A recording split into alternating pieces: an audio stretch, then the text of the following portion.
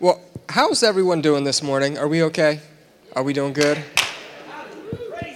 There we go. Can I get a witness?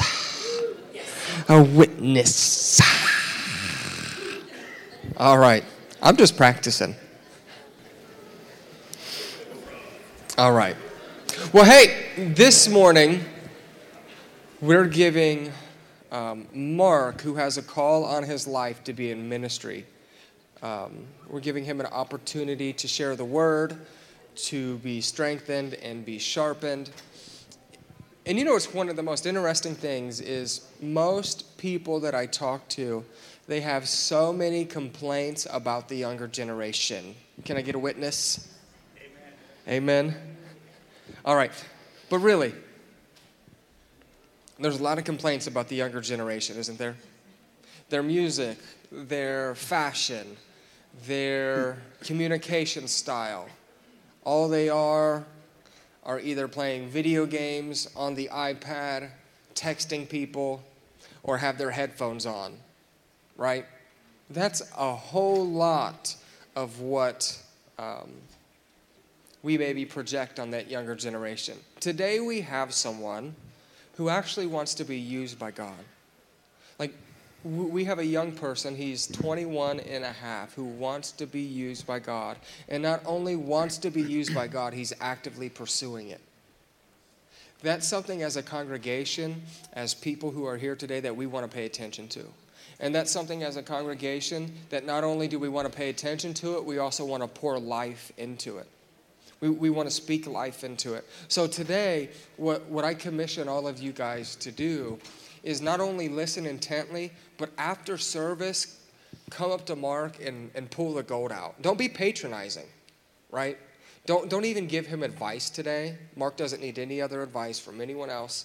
Leadership will oversee that, okay? But pull something out of him that says, Mark, I really appreciated when you said this in your sermon, and it meant something to me. This is how it's going to apply to my life. Listen in that way today, and then come out and sharpen him, because this is someone who wants to be used. Amen? Are you on board? So that means get your notes out, and then I'm going to have Mark Miller say the same thing about me next week when I preach. After service, no advice. Just pull the gold out. Mark, this meant a lot to me. So let's pray for him. Father, we thank you for Mark. We thank you for his life. Jesus, we thank you that you died on the cross for him, that you're partnering with him, that he's said yes to you, and he's choosing you each day. I ask that you would give us ears to hear today, Father, hearts postured before you, with fertile soil, minds to comprehend, feet that want to run with obedience, Father.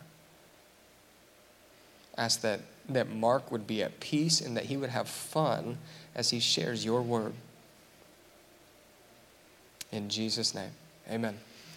Amen. All right, thank you. All right. So, for those of you who don't know me, my name is Mark Snyder. From Mechanicsburg, grew up in Mechanicsburg, graduated in 2016. It's like Joey said, I'm 21. And recently after graduating, went to a school in California called Bethel School of Supernatural Ministry. Don't know if you've ever heard of it. Really, one thing that they value is the manifest presence of God in and through people's lives. And so went there. It was a really good time. I learned a lot. And I actually want to share a story about how I ended up back here, because initially that wasn't the plan. So left in August 2016, went there, 2 years of school, and then after doing 2 years, I was like, I need to get out of Redding, because I need to do something with what I've learned. And I wanted to go somewhere that wasn't necessarily reached. So there was this pastor from Bethel that was planning a church in Indianapolis, and I was like, I can do that. So I was on that team for 6 months, invested. Was going to go, actually got accepted an apartment in Indianapolis. And then I remember at graduation for second year, I was just sitting there and during worship. And then I remember just having this stirring in my heart for home, to come back here, Mechanicsburg, Urbana, Champaign County. And I started just praying about it, and then came back here in June to visit, and I just texted Joey. I was like, you want to get lunch, catch up, and we did.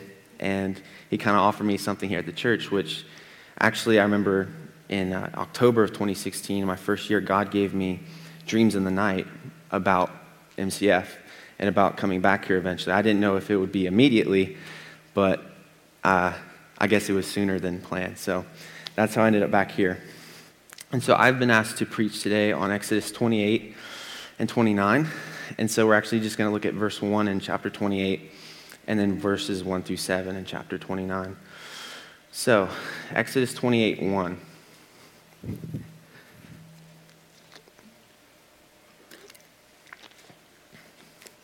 And the topic today is going to be consecration of the priest and what that looked like in the Old Covenant and what that looks like for us in the New Covenant. And so, Exodus 28, 1. Have Aaron your brother brought to you from among the Israelites, along with his sons Nadab and Abihu, Eleazar and Ithamar, that they may serve me as priests. So, I think the first thing we need to understand is that the Mosaic Law was set in place for a time until ultimate reunion with God through Jesus' death, resurrection, and ascension. Galatians 3:24-26. So the law was our guardian until Christ came, that we might be justified by faith. And now that this faith has come, we're no longer under a guardian. So in Christ Jesus, you're all children of God through faith. And so this word guardian it actually has a meaning. It actually has a title, I guess, in the ancient world. So wealthy Greek and Roman families had this person called a guardian or custodian who would oversee the young boys, about 16 and under. Their main job was to get them escorted to and from school, and then also to attend to their behavior. So their behavior was really the number one goal. And then they also had the responsibility to punish or even discipline the boys. And once the boys reached manhood, they no longer needed this custodian or this guardian. And so the word for this custodian is epitropos, which means the one to whose care something is committed. And so I remember in high school reading this verse, and I felt like the Lord showed me something. It's like, in our modern context, you could say it's like a babysitter. And so the law was our babysitter to bring us to Christ. So you think about it today, when a parent is set in place, they have a babysitter for a time while the father's gone. And then when the father comes home, Christ, faith, relationship, then the babysitter's no longer needed. And so that's what the law is, the law's purpose. Romans 7:4, just continuing this. So my brothers and sisters, you also died to the law through the body of Christ, that you might belong to another, to him who was raised from the dead, in order that we may bear fruit for God. So, died to the law that I might be married to him. So I died to the system so I could be married to the person. And so any covenant that God would make with man would ultimately fail because he's perfect and we aren't. So what God did is he made a covenant with the Son, and then he put us in him, and then put us one in Christ. If you read the epistles, it's all in Christ, in Christ, in Christ. And so it's also recognized that the Mosaic Law contained prophetic pictures, or sometimes called types, that would find their fulfillment in the Christian age, or the age that we're now living in. And one of those is the priesthood, the Levitical priesthood, and what we are now as priests. And so, under the law, only one family could serve God in the priest's office. But under the gospel, all saints are a chosen generation and a royal priesthood. So in the church today, there's no one person or one group set above everyone else as a priesthood, for all of us are a kingdom of priests and a holy nation. And we see this when God made his covenant with Israel. He said, "You shall be to me a kingdom of priests and a holy nation." But they failed because of their sin, which ultimately we would have too. But since our reunion with Jesus, it says in Revelation 1:5, "To him who loved us and freed us from our sins by his blood, he has made us to be a kingdom and priests to serve his God and Father. To him be glory and power forever and ever." So now we are that kingdom of priests in the new covenant. So Paul And addressing the saints, bids them to present their bodies a living sacrifice, wholly acceptable to God. And in the Old Covenant, only the family of Aaron, or the Levitical family, could be priests. But now, and it says in Hebrews that no one takes this honor upon himself, but receives it when called of God. It's the same of us in the New Covenant. None of us asked to be priests, but we received it when Jesus called us, predestined us. So I'm not going to get into predestination today, so don't worry about that. Okay, I want to read 29, 1 through 7 real quick. All right. Now this is what you should do to consecrate them. So switching, again, consecration. That they may minister to me as priests. Take 1 young bull and 2 rams without blemish, and 11 bread, and 11 cakes mixed with oil, and 11 wafers spread with oil, and you shall make them of fine wheat flour. And you shall put them in 1 basket, and present them in the basket along with the bull and the 2 rams. Then you shall bring Aaron and his sons to the doorway of the tent of meeting and wash them with water. He shall take the garment and put on Aaron the tunic and the robe and the ephod and the breastpiece, and gird him with the skillfully woven band of the ephod. And you shall set the turban on his head and put the holy crown on the turban. Then you shall take the anointing oil and pour it on his head and anoint him. So what I want to do is let me explain this first. So I think it's important to understand why consecration. Why do they actually need to be consecrated? And the word consecrate actually means to make holy.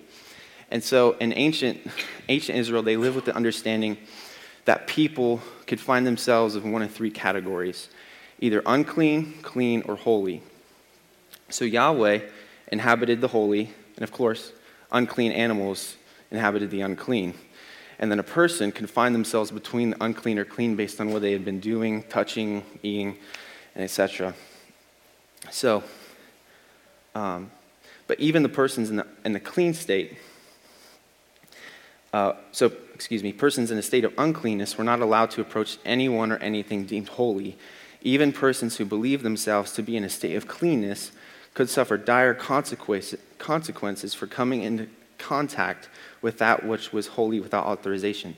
So this consecration process is about taking the clean and making it holy so that they can minister to God. So I'm going to focus on 4 verses, verse 4, 5, and 6, and then 7. I want to focus on the 3 steps of consecration we see here, and then what's already happened for us. Because all this stuff in the New Covenant, it's already happened through Jesus. And so what that looks like for us in the New Covenant. So verse 29:4. Or chapter 29:4. Then bring Aaron and his sons to the entrance of the tent of meeting and wash them with water. So, and now I'm going to read what's already happened for us in the New Covenant. 1 Corinthians 6:11. And that is what some of you were. And in verse 9 and 10, he's talking about all these different sins. But you were washed. You were sanctified. You were justified in the name of the Lord Jesus Christ and by the Spirit of our God. Titus 3:5. He saved us not because of righteous things we had done, but because of his mercy. He saved us through the washing of rebirth and renewal by the Holy Spirit. So, by the power of the Holy Spirit, instantly made new creations in Christ, washed head to toe 1 time. In the living water of the Holy Spirit, we are cleansed from our original sin. It is Jesus who causes old things to pass away and makes all things new. Through his sanctifying work, we are cleansed from all filthiness of flesh and of the spirit. And it's also interesting to note that in this process, they were washed head to toe 1 time. So 1 time they were washed head to toe, and then any time they wanted to enter after that, it was always hands and feet. So just like us, when we receive Jesus, instantly head to toe washed, forgiven, everything's gone. But so what's the washing of the hands and the feet, that continued sanctification? And so in Revelation 19, it says that the bride will make herself ready, the church will make herself ready for when Jesus comes. So how does she do that? I believe it's Ephesians 5:25. I hope this isn't too much scripture. I know I put a lot in there. Husband, love your wife, just as Christ loved the church and gave himself up for her to make her holy, cleansing her by the washing of water through the word, to present her to himself as a radiant church, without stain or wrinkle or any blemish, but holy and blameless. So, John 17, Jesus is praying. to the Father for the church. And he says, sanctify them, or consecrate, make them holy in the truth. Your word is truth. So God's agent of change in us is the word. That's the way he wants change done in his people. And so I remember, I guess the question could be asked, like, how does the Bible change me? Wasn't I already changed once as a new creation? Yeah, you were. What the Bible does is it shows you who you've already become as a new creation. So it's not as in it's changing you, it's showing you what you've been changed into. Does that make sense? So in James 1:23 and 24, the word is compared to a mirror. It says, for anyone is a hearer of the word and not a doer, he is like a man who looks at his natural face, and this word for natural face is actually the word Genesis, which is really cool. So you could actually say it's like the birth of our being born again, or it's actually the face of our birth. So being born again, this shows me, man, this is what's available in God. This is what's possible. This is what I'm called to. It shows me who I am as a new creation. For he is like a man who looks at his natural face in a mirror. For once he has looked at himself and gone away, he had immediately forgotten what kind of person he was. So you see this constantly in the Bible, this theme of God approaching or just picking people who unqualified, rejects of society, and taking them and showing them truth. So there's like the story of Gideon, right? So Gideon, he's hiding in this wine press. He's terrified of his enemy army. And then this angel appears and says, you mighty man of valor. He's not a mighty man of valor. He's hiding. See, I think there's a world of difference between what's true and truth. What's true is he was scared. The truth is what God's called him to. And it's the same for all of us. And that's what the Bible is. It's what's true in my present circumstance. Yeah, I may be a slave to sin. Yeah, I may be fearful. I may be this. But this is truth, and this shows me what I'm actually called to. All right. Exodus 29, 5 and 6.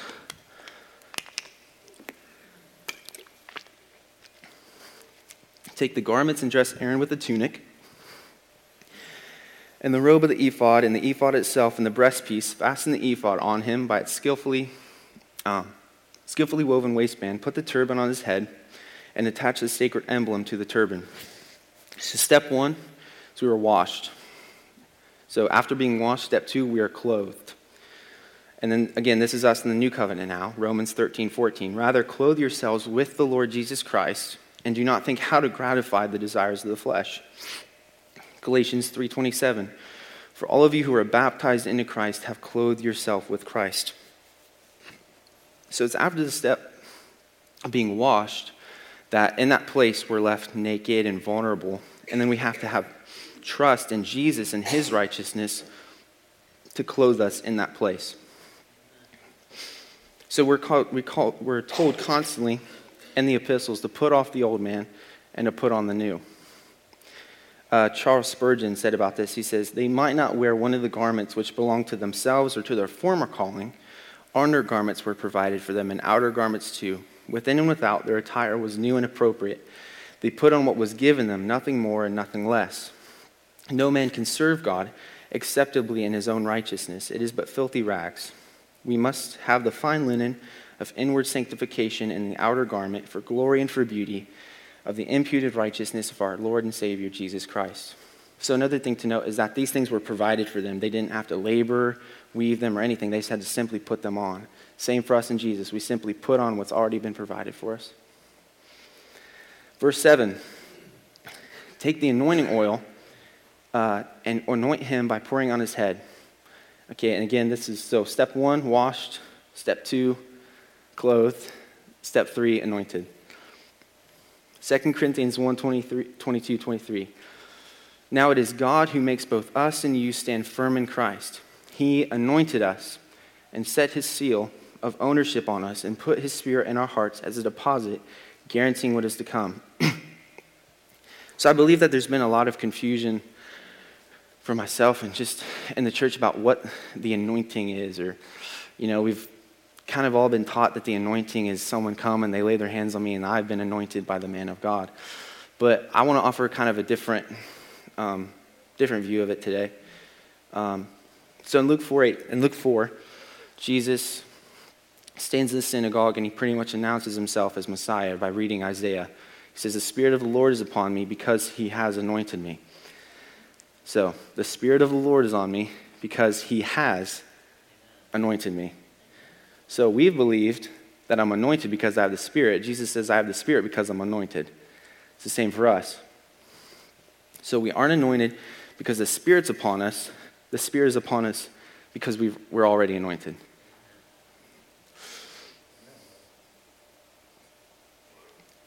Being anointed happens first, and then the Spirit comes upon us because we are anointed.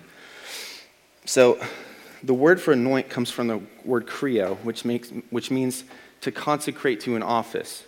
So we see in Exodus here that when he's anointing them, he's consecrating them to an office. And somewhere along the way, we've believed that the anointing is something different. And so in Galatians 4, it says, "And because you are sons, God sent his Spirit into our hearts." So because you are something, his Spirit came and met that anointing. So because we already are something. So the anointing comes from being a son, and because we are sons and daughters, the Spirit of the Lord came upon us. Being a son is the same as being anointed. And we see in 1 Samuel chapter 10, Samuel anoints Saul as king over Israel, and he anoints him, and then in verse 6 he says, "And you will be changed into another man when the Spirit of the Lord comes upon you." So he was first anointed, and then the Spirit came upon that anointing. So the anointing has nothing to do with power. The Spirit of the Lord has to do with power. The anointing has to do with position. The Spirit is the power to accomplish the position. So in Luke 4, even when he's reading, he says, "Because the Spirit has anointed me," and then he reads off what he's anointed to do, to bring freedom to the captives, recovery of sight to the blind. So the Lord anointed him for that position, and then the Spirit of the Lord came and met that anointing. Does that make sense? All right. So when we receive Jesus, we're put in a position as sons, and then the Spirit came and met that anointing. All right, so that's the 3 steps of priesthood. Washed, clothed, and then anointed. And then, so I think it's also important to know what is now our ministry as priests in this new covenant. What does it actually look like for us? And, even today, there's different ministries in the church. So one person might have a deliverance ministry or a healing ministry, and none of those things are bad, but in the Bible, you don't actually really see that as in one person was set apart for a particular ministry. What we see is in 2 Corinthians chapter 8, verse 19, it's the ministry of reconciliation. We've all been given the ministry of reconciliation. And this is the verse. "All this is from God, who reconciled us to himself through Christ and gave us the ministry of reconciliation." So we know in John 20, Jesus breathed on the disciples and said, "As the Father sent me, so I send you." So that's him giving us the ministry of reconciliation. That God was reconciling the world to himself in Christ, not counting their sins against them, and he was committed to us the same message of reconciliation. So in order to understand our ministry of reconciliation, we need to understand Jesus' ministry of reconciliation, what that looked like. I believe it's in Matthew 4:23. I think this really encapsulates it. I don't know if that's the word. Matthew 4:23. Jesus went throughout all Galilee, teaching in their synagogues, proclaiming the good news of the kingdom, and healing every disease and sickness among the people. Teaching, proclaiming, healing. Okay, so we know a priest ministers on behalf of people between God and man. So that's now our ministry as a kingdom of priests. So in order to reconcile man to God, we have to reconcile the whole man. Okay, I'm not getting weird here. Okay, in 1 Thessalonians 5, it says, "May your whole spirit, soul, and body be preserved blameless until the coming of our Lord Jesus Christ." So man has 3 parts. He has his spirit and his soul and his body. And I believe we see here Jesus reconciling the whole man to God. So proclaiming the good news of the kingdom, that's preaching the word. That's salvation of the spirit. That's reconciling the spirit to God. Teaching in their synagogues, that's reconciling the soul, the mind, the renewing of the mind to God. And then healing, that's reconciling the body to God, the whole man. And so now that's what our ministry is as priests, as ministers of reconciliation to the whole man, to God. And then I want to leave a final point, and this is kind of my challenge point, I guess you could say. And it's the Lord our inheritance. So in the Levitical priesthood, I'll just read the verse. Verse 18, 1 and 2. The Levitical priests, indeed the whole tribe of Levi, are to have no allotment or inheritance with Israel.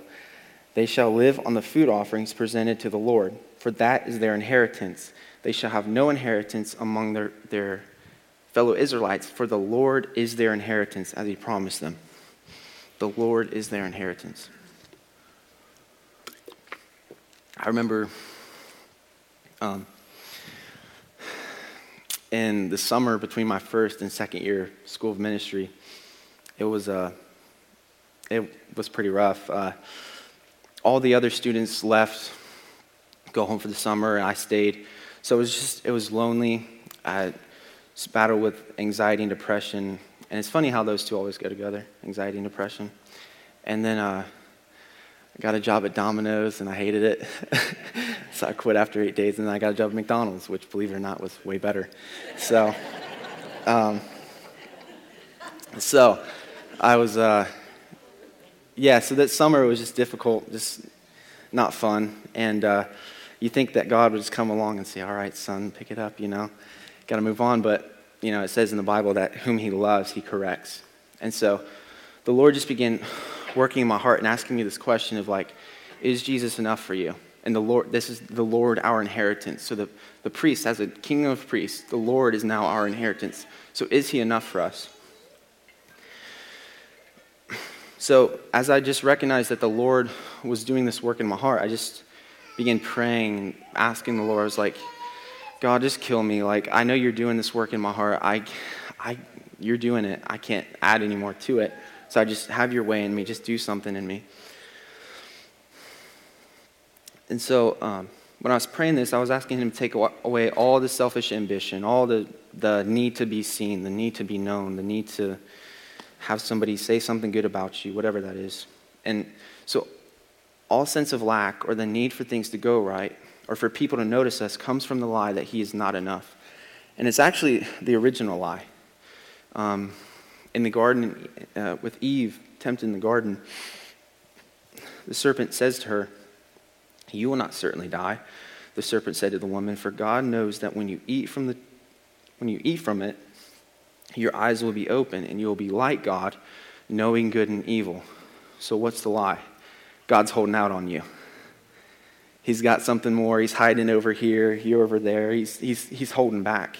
There's something more. I mean, you could have more if you did something more. If you did something more, you could have more. So, and then Jesus came, and he showed us a new way, because we're called to follow Jesus.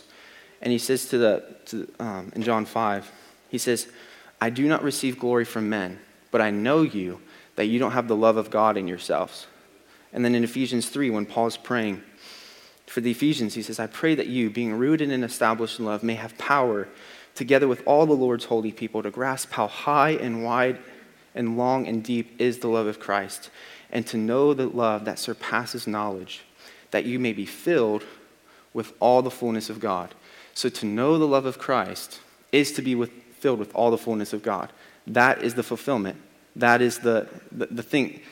I think for so long the church has been looking for something it already has in Jesus. And I think it's just realizing what we already have.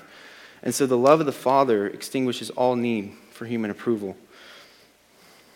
In Matthew 18, Jesus says that the greatest in the kingdom is the one who humbles himself as a child. Well, you think about it, how are children humble? They're not selfishly ambitious. They just enjoy life. They're not self-conscious, they're not self-aware, they're not looking for someone to notice them, but they just enjoy life, and the simple things are enough. And somewhere along the way, we believed that the simple things weren't enough anymore and we needed more. So we went and got more, we sought more, we did more, but it'll never be enough. And then so this pattern follows in 1 Corinthians 3:21-23. Paul's saying to the Corinthians, because they're having these divisions and these fights and these strifes, and he's saying, listen, all things belong to you, whether Paul or Apollos or Cephas or the world or life or death or things present or things to come, all things belong to you, and you belong to Christ, and Christ belongs to God.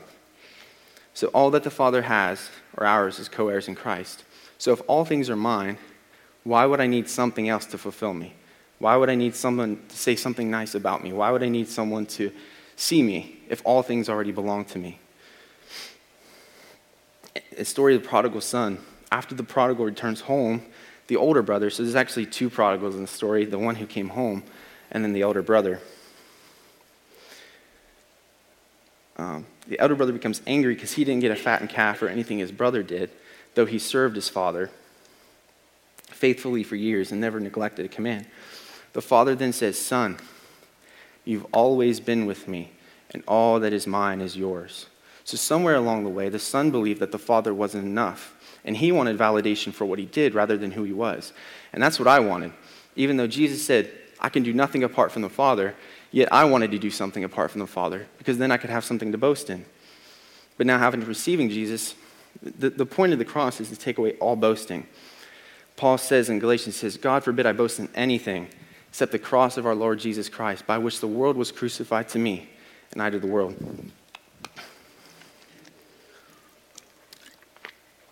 So though he was a son, he was living as a servant and not a son, because he wanted validation for what he did, rather than whose he was, than who he belonged to. And again, in Mary and Martha, Martha's doing all the serving and doing all these things, and Mary's sitting at his feet. And then Martha gets frustrated, comes to Jesus. Jesus, he's left me to do all the serving. Or she's left me to do all the serving. And Jesus responds, he says, Martha, Martha, you are worried and bothered about so many things, but only one thing is necessary. Not two things, one thing. One thing is necessary. For Mary has chosen the good part, which shall not be taken away from her. I love that, which shall not be taken away from her. That's the lie I believed.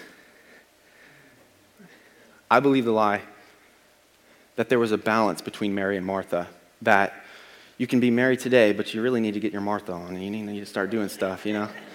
And so I believe that there was that difference, because Mary lived with the understanding that she was enough for Jesus and Jesus was enough for her, that they satisfied one another, that they were enough for one another, and they didn't need anything else.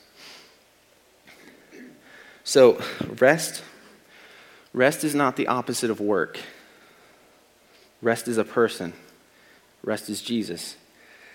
So it's called co-laboring with Christ. So rest is not the opposite of work. Rest is with a person. I can work and rest at the same time because I'm doing it with him. So even in Ephesians 2:10, where it says that he prepared works beforehand for us to do, it's not that he needs us to do the works. The works are for our sake, so we can have a legacy and leave something to speak for our lives in eternity in heaven. The works aren't for him. He gets, yeah. Amen. So all this comes from the understanding that Jesus wasn't enough. And even in that Martha-Mary thing, I often find myself trying to make something happen, because Martha was making sandwiches that Jesus never asked for. So as I began to pray this prayer and the Lord just working in my heart, he began to take away the things that I could show off as things that I had done instead of what Jesus had done for me. I began to realize that even though Jesus said plainly, I can do nothing apart from the Father, I wanted to do something apart from the Father so I could have something to boast in. And again, in Philippians 3, Paul says, if anyone has a reason to boast in the flesh, I much more. circumcised the eighth day, Hebrew of Hebrews, as to the law of Pharisee, as to zeal persecuting the church. He says, but I've counted all to that garbage that I may gain Christ and may know him and the power of his resurrection. So we brought nothing into this world, and we're not going to take anything out. The only thing we're going to take with us is Jesus. That's the only thing. So and I felt like the Lord gave me this saying, if Jesus wasn't enough for me, then nothing would ever be. If you think about that, if Jesus isn't enough for me, then nothing ever will be. So, I want to offer you I want to offer everybody, if you want to make that recommitment, say, Jesus, I'm sorry for making it about different things. I'm sorry for making it about ministries or doing things. If you want to return that simple place of childlike faith and abiding in him, then I just invite you to come forward today. So Father, we just thank you. Thank you for your word. Thank you for teaching us.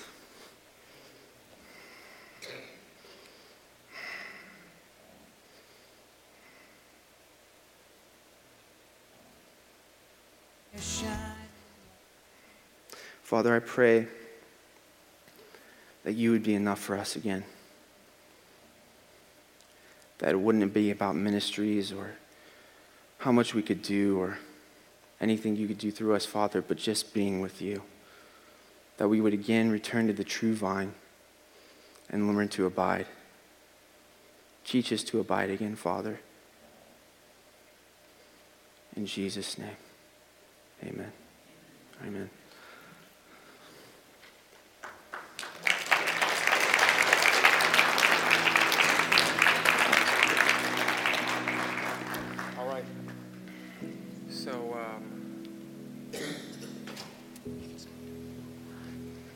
All right, there it is. So Mark gave us, he put something out there for us to answer to. God, I need more of you. God, I want more of you. God, I want you in that right place. You are enough. Jesus, you are enough. He gave us the opportunity to respond today, to make that declaration. See, Jesus also says, look, if you deny me in front of man, what will he do? He'll also deny us. See, that's what I really feel like coming to the altar represents. God, I'm going to cry out to you in front of man. I'm not afraid to identify with you today. Mark said, if you want more of Christ, if you say that Jesus is enough, then to respond. Is Jesus enough for you today? So what we want to do is we want to take the next couple moments. We have some nice music on in the background. Will you respond? If Jesus needs to be enough for you, will you respond in this moment? Don't deny him. If there's anything in there, will you respond?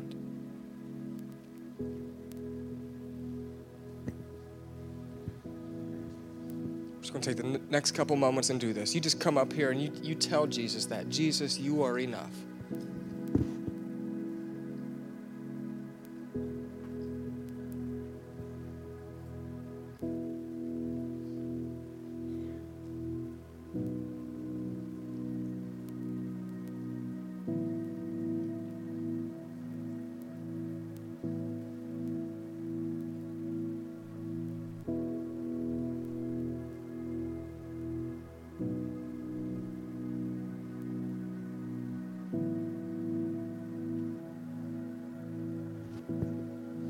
I even saw just God putting on young people this morning. Like God's doing something in your heart and you're not even sure what it is. Just respond to that. I feel like Jesus wants you to respond at the altar. So if God's working that, don't be afraid to respond.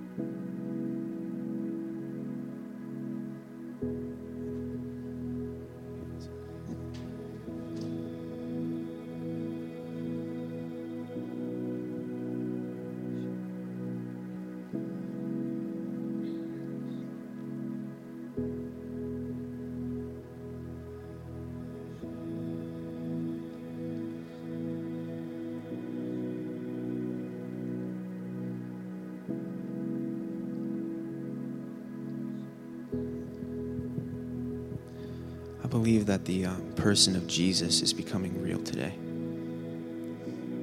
That the actual presence of Jesus Christ, the person, is here today. So I feel like the Lord just wants to become real. So let him encounter you however you feel, however he wants to encounter you.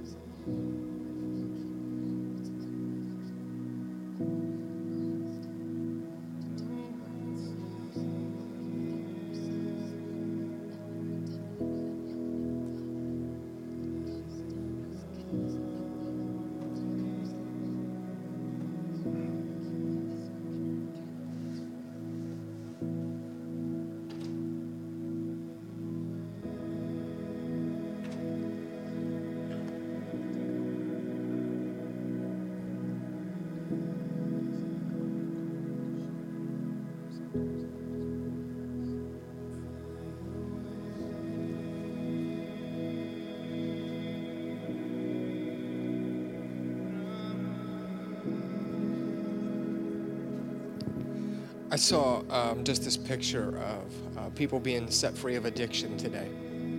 And addiction can be in many things. So let's just pray for that.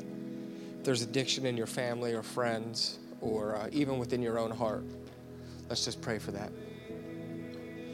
Father, I pray today that you would set us free from addiction. Father, that your blood would restore and the ministry of reconciliation would overcome addiction, Father, in our communities, in our families, within ourselves. Set us free.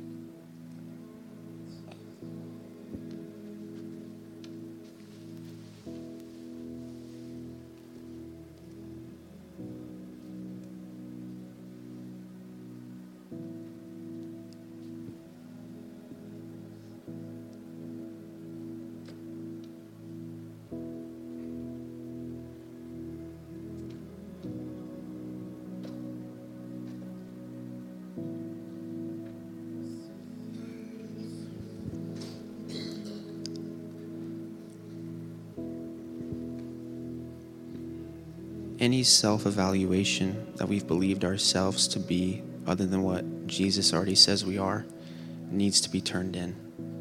And so any mirrors we've put up for ourselves or anything we've believed about ourselves that is opposite of what he says needs to be turned in. So let's just turn in our mirrors. Any lies we believed and past things that are holding us back, just let those things go and let him determine who we are.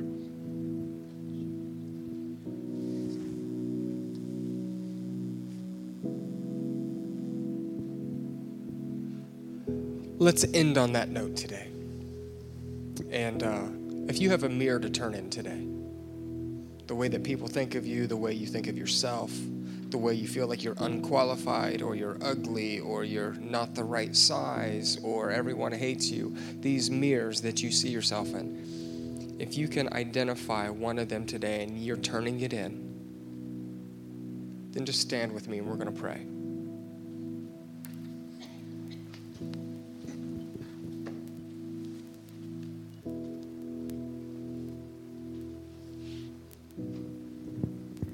Father, we give you these mirrors. We break them. Father, you broke them. In Jesus' name, you broke them. Help us walk that when we look in the mirror, we see Jesus. That we see the blood over our lives. Father, we see everything that you've given us. May we walk with boldness today, with the power of the Spirit, full of the Spirit today. May we have peace today. Father, may today be a new day for us. Set us free.